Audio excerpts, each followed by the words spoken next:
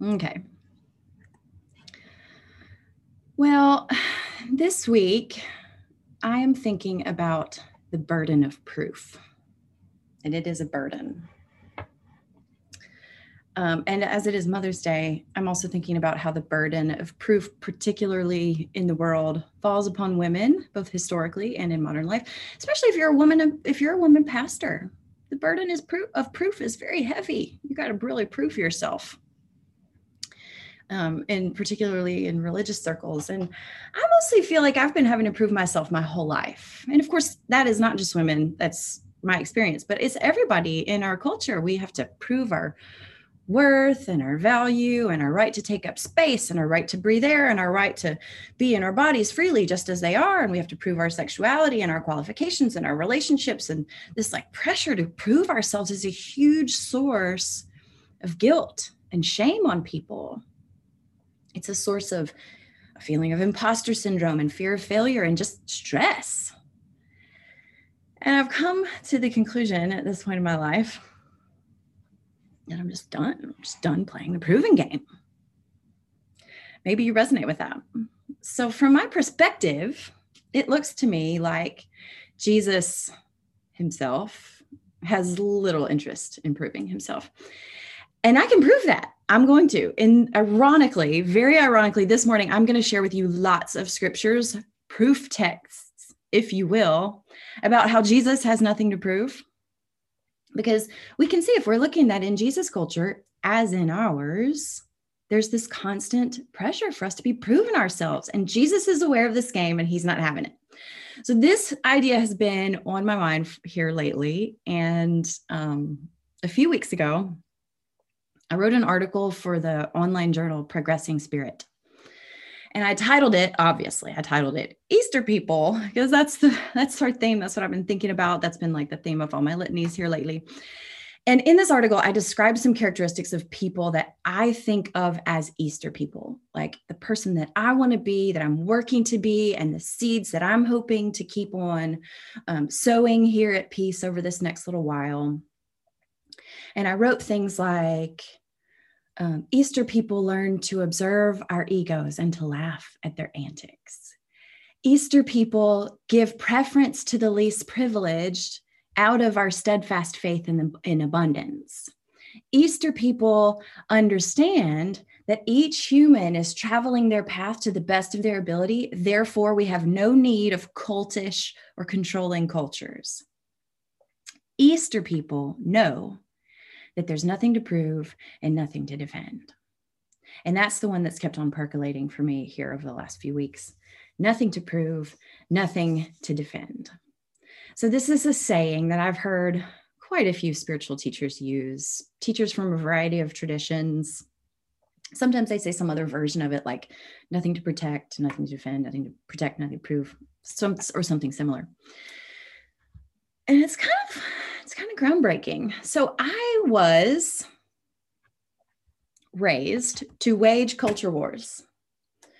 The tradition that raised me was one that taught me that I needed to stand up for my beliefs. I needed to fight against enemies. We sang Onward Christian Soldiers, and I needed to be on the defensive and on guard, even against my own self, right? Like I'm the enemy, and I was taught to reject my own heart. I was taught to ignore my intuition, to distrust my own inner knowing. I was taught that at any moment I needed to be ready to defend Jesus because Jesus always needs defending. I need to prove Jesus's realness, and I need to prove his story to unbelievers. And there's just always this sense of being against the culture, of judging it and of judging other people as good or evil, and of this like necessity of resisting any influences that weren't explicitly sanctioned by the tradition, right? Maybe you resonate with that. Very dualistic, very constantly defensive, and quite frankly, very exhausting. Now, as you might guess, I have deliberately and consciously let a lot of that go. I think that nothing to prove and nothing to defend is kind of the epitome of what the prophet Isaiah described in his very iconic description of what's now known as the peaceable kingdom passage in Isaiah chapter 11, which I would like to read a bit for you now. This is verses This is Isaiah 11, verses 6 through 9. It says, the wolf will live with the lamb. The leopard will lie down with the goat, the calf and the lion and the yearling together, and a little child will lead them. The cow will feed with the bear, their young will lie down together, and the lion will eat straw like the ox. The infant will play near the cobra's den, and the young child will put its hand into the viper's nest. They will neither harm nor destroy on all my holy mountain, for the earth will be filled with the knowledge of the Lord as the waters cover the sea. We hear the voice of God in the reading of this sacred text. Thanks be to God. So this idea of the peaceable kingdom as we like to call it, also appears in chapter 2 of Isaiah, where Isaiah famously writes that they shall beat their swords into plowshares and their spears into pruning hooks. Nation shall not lift up sword against nation, neither shall they learn war anymore. So it's this beautiful metaphor of tools of war being turned to tools of agriculture and tools of production and nourishment of the world.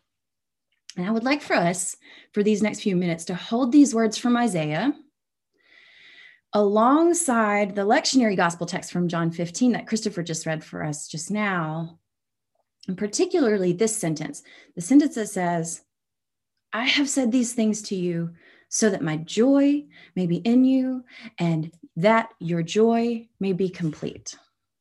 I just want us to hold those in our mind together for a while. So we get this picture of the way God intends the world to be, at least as Isaiah imagines it. There's no more struggle and strife. There's nothing to argue. There's nothing to prove. There's nothing to kill one another over, because the whole earth is filled with the knowledge of divine oneness. Now, I've spoken to y'all before about centered set versus bounded set theory, and I think it's just worth mentioning again in the context of this sermon. So it's this idea of how organizations run.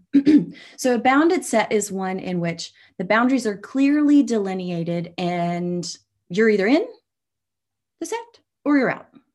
And that usually depends on, at least in religious circles, it usually depends on like what lip service you give to a particular ideology or theology. And a centered set, by contrast, is one in which people are working towards a common goal because of the beauty and magnetism of that shared goal or work. So in this context, there's no in or out. There's only, what are we working on together? And here at Peace, we do try to live more in the centered set camp, because we believe in the beauty and magnetism of the work that Christ began and invites us to continue, because Christ's imagination for the world, which was informed by the writings of Isaiah as part of his Hebrew heritage, is so winsome and so wonderful, and we want to see it come to pass. The day when all the weapons are turned into gardening tools is our shared dream around here, and we are committed to seeing it come to pass little by little. And so we want to live inside this bright light that draws the weary ones, the ones of us exhausted from fighting culture wars and from defending the indefensible, like moths to a flame. And the ethos and the ethic of Christ frees us to stop, to disengage from futile arguments, and instead to use the tools, right, which were once weapons, but which we've repurposed to till the good soil that we've been given. And instead of destroying, we build the kingdom of heaven on earth. And instead of killing, we grow a harvest of abundance to feed the world. Amen? Okay. So recently, I've found myself in several situations in which I have been bombarded by what I consider to be bad theology. Like, I know this theology. I used to believe it too. I was raised in it, and now I judge it to be rotten fruit. Okay. I make a judgment about this. It's me. I make it the judgment. And this happened to me the other day when I was on a plane. I was sitting next to a guy who was reading a book that I don't like and that I don't agree with.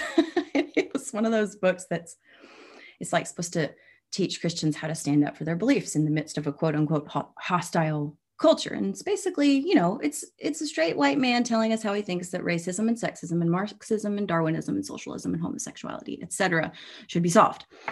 Now, I've had a lot of religious trauma, and I know in my bones how harmful bad theology is. It's harmful to everyone involved. And the temptation for me, both by nature and by nurture, is to pull myself immediately into this posture of resistance of like, I'm defensive and I'm ready to do battle. And I'm not going to let that stand, and I'm not going to let that in. And instead, in this moment, a new thing happened for me. I'm on this plane. I take a deep breath inside my mask. And I said to myself, nothing to prove and nothing to defend. And I said a little prayer that went something like, and this guy was sitting on my right hand, that this prayer was like, dude, the Lord is your shepherd. Surely goodness and mercy will follow you all the days of your life. Amen. And then I went back to reading my novel. Now, some of you might think that I did the wrong thing, and I very well may have. Some of you might think that I should have called this guy out on his BS theology and told him what's what and defended my position while going on the offensive against this guy and his terrible book.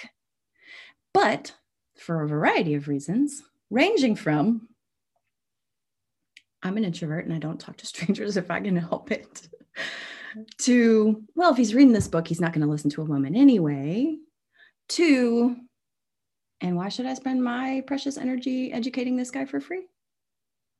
Reasons. I did what I did. But the revolutionary part for me in that moment was what occurred internally for me. And it felt, to be honest, it felt kind of new and fresh and really good.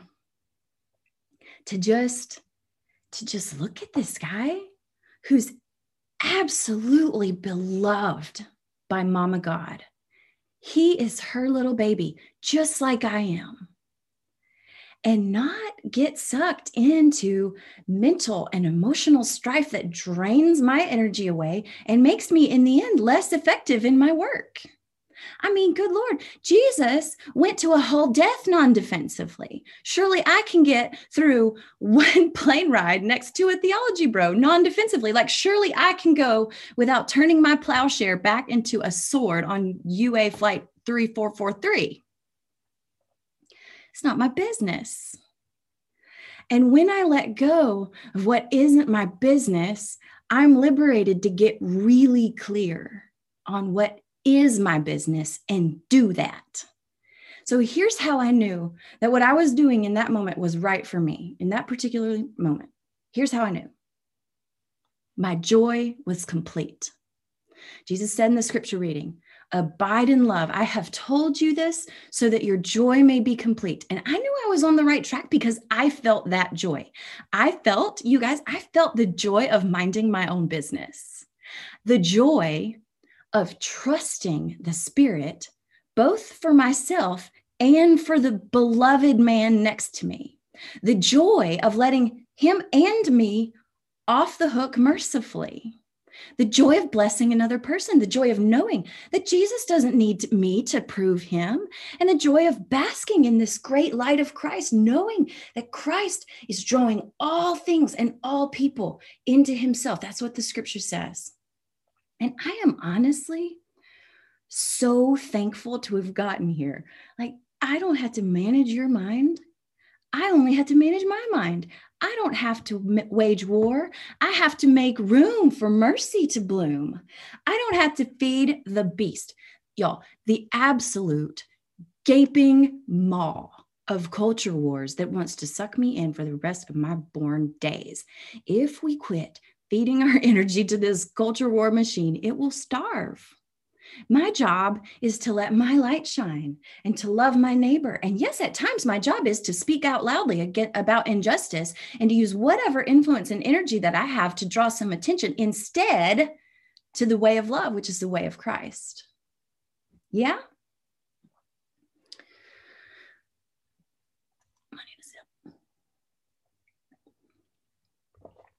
Listen, minding your own business is not for lazy people. You know why people don't mind their own business? Here's what I think. I think it's because people don't want to see what's really inside of themselves. We don't want to understand that everything that we're fighting against is really a mirror showing us what's inside our own hearts. People don't mind their own business because they don't want to do the inner work. We don't want to reconcile with the fact that what we're actually fighting against and rejecting is ourselves. Whereas Jesus is in the business of bringing all things into the centered set, into himself. And the scripture says that. The scripture says that both in Ephesians and Colossians. You can look it up. Now, speaking of looking it up, I've spent the majority of my life, the majority, almost 30 years, looking at the life of Christ as portrayed in the scriptures.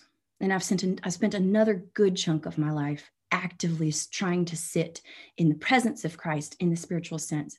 And I'm here to tell you that this guy is beautiful. We don't shut up about him for good reason. And I want to call your attention to just a few moments, okay? There's one moment in John 5, you may recall it, where Jesus states his business. The question is happening of where does Jesus get the authority to be brazenly healing people on the Sabbath? And here's what Jesus says. This is the inclusive translation. He says, the truth of the matter is the only begotten can do nothing alone, but can only follow Abba God's example.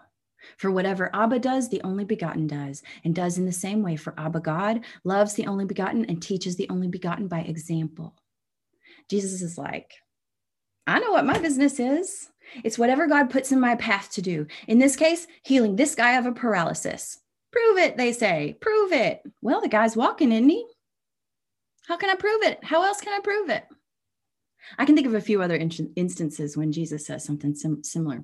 Remember when he's out in the desert and the devil says to him, prove it. If you're the Son of God, throw yourself off this wall. And Jesus rolls his eyes. He just the eye roll isn't actually there, but it's in between the lines of the text. If you read really closely, you can just feel that eye roll. Jesus does another similar thing in the company of Pilate. Right before the crucifixion in Luke 23, Pilate says, are you the king of the Jews? Jesus is like, you said it, not me. Like, how am I going to prove that? What Jesus has done speaks for itself. And obviously, any old joker is going to misinterpret it, no matter how clearly he says it, because we know that. That's how people do, right? It doesn't matter how clearly you prove anything. Someone is going to willfully misinterpret it. We know that. There's another moment in Matthew 16 when Jesus asks Peter, who do you say I am?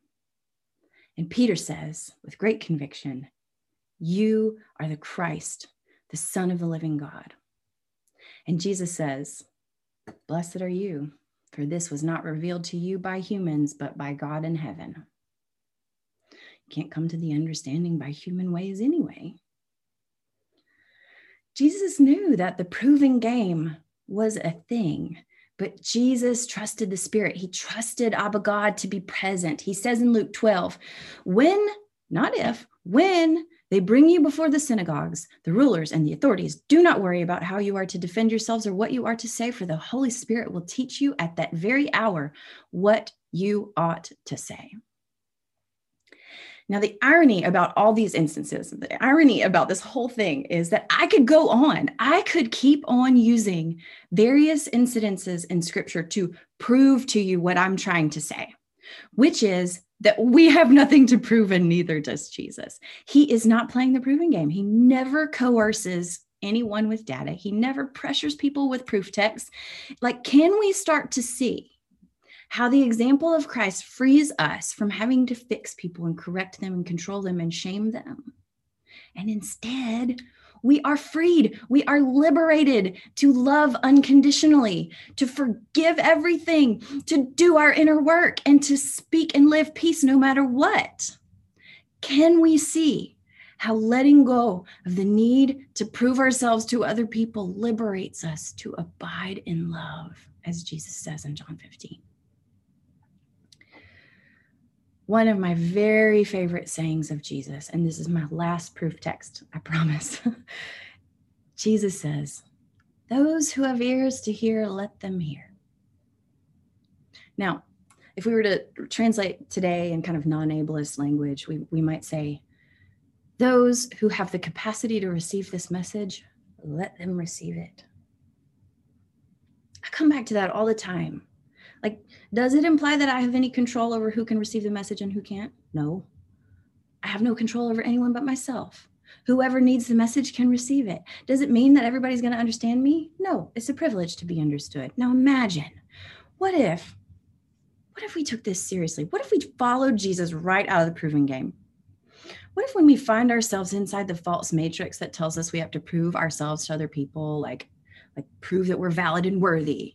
What if we just said, those who have ears to hear, let them hear? What if instead of spending our time in futile, fruitless arguments with people who are determined not to hear, what if we tilled the good soil we've been given and we protected our joy and we practiced mercy? And what if instead of arguing with the overprivileged, we uplifted the vulnerable and downtrodden? What better use of our time and energy could we find than playing this game?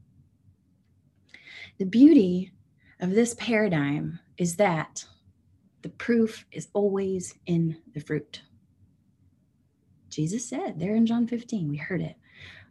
Jesus appointed us to go and bear fruit, and that's our job. Now, what's the fruit? Well, the fruits of the Spirit are, I learned this in kindergarten, the fruits of the Spirit are love, joy, peace, patience, kindness, goodness, faithfulness, gentleness, and self-control. All right? Love, joy, peace, patience, kindness, goodness, faithfulness, gentleness, and self-control. Is your life bearing those fruits? Do you feel the complete joy that Jesus is talking about? The question is for you to ask yourself. You don't have to prove it to me. It's for you to let those fruits be your guide in your life, to let their presence or absence alert you to any changes that you might need to make. Yes, we support each other. Do we control each other? No, we do not. Easter people have nothing to prove.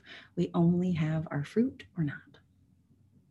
So my friends, be who you are. Be your full, glorious, incarnated self. Some people are going to get it and some people aren't. Some are going to believe you and some people aren't. And some are going to agree and some people aren't. And you have nothing to prove. You don't have to prove why you believe this or that or not. You don't have to change anybody's mind to where they think just like you. You don't have to indoctrinate anyone. You don't have to enforce homogeneity of thought. There's nothing to prove and nothing to defend. You are free to do your work here in this world, the work the Spirit puts in your path and gifts you to do. In other words, you are liberated to mind your own business and manage your own mind, to abide in love and bear good fruit. As Easter people, we know that we are perfect and beloved and adored just as we are, even as we are in the process of learning and growing and changing our whole lives long. We know that we don't have to defend ourselves any more than we have to defend God, which is impossible anyway. It would be like defending the wind. Impossible. We don't have to prove anything to anybody, but we should be regularly assessing our fruit, assessing whether it's fresh or it's rotten. And that's what minding our own business is. It's regularly and honestly assessing the fruit of our lives. And that is our prayer this morning, which we invite you to pray with us now. And I'm going to throw it over to Jordan, who's going to lead us in our litany. Amen.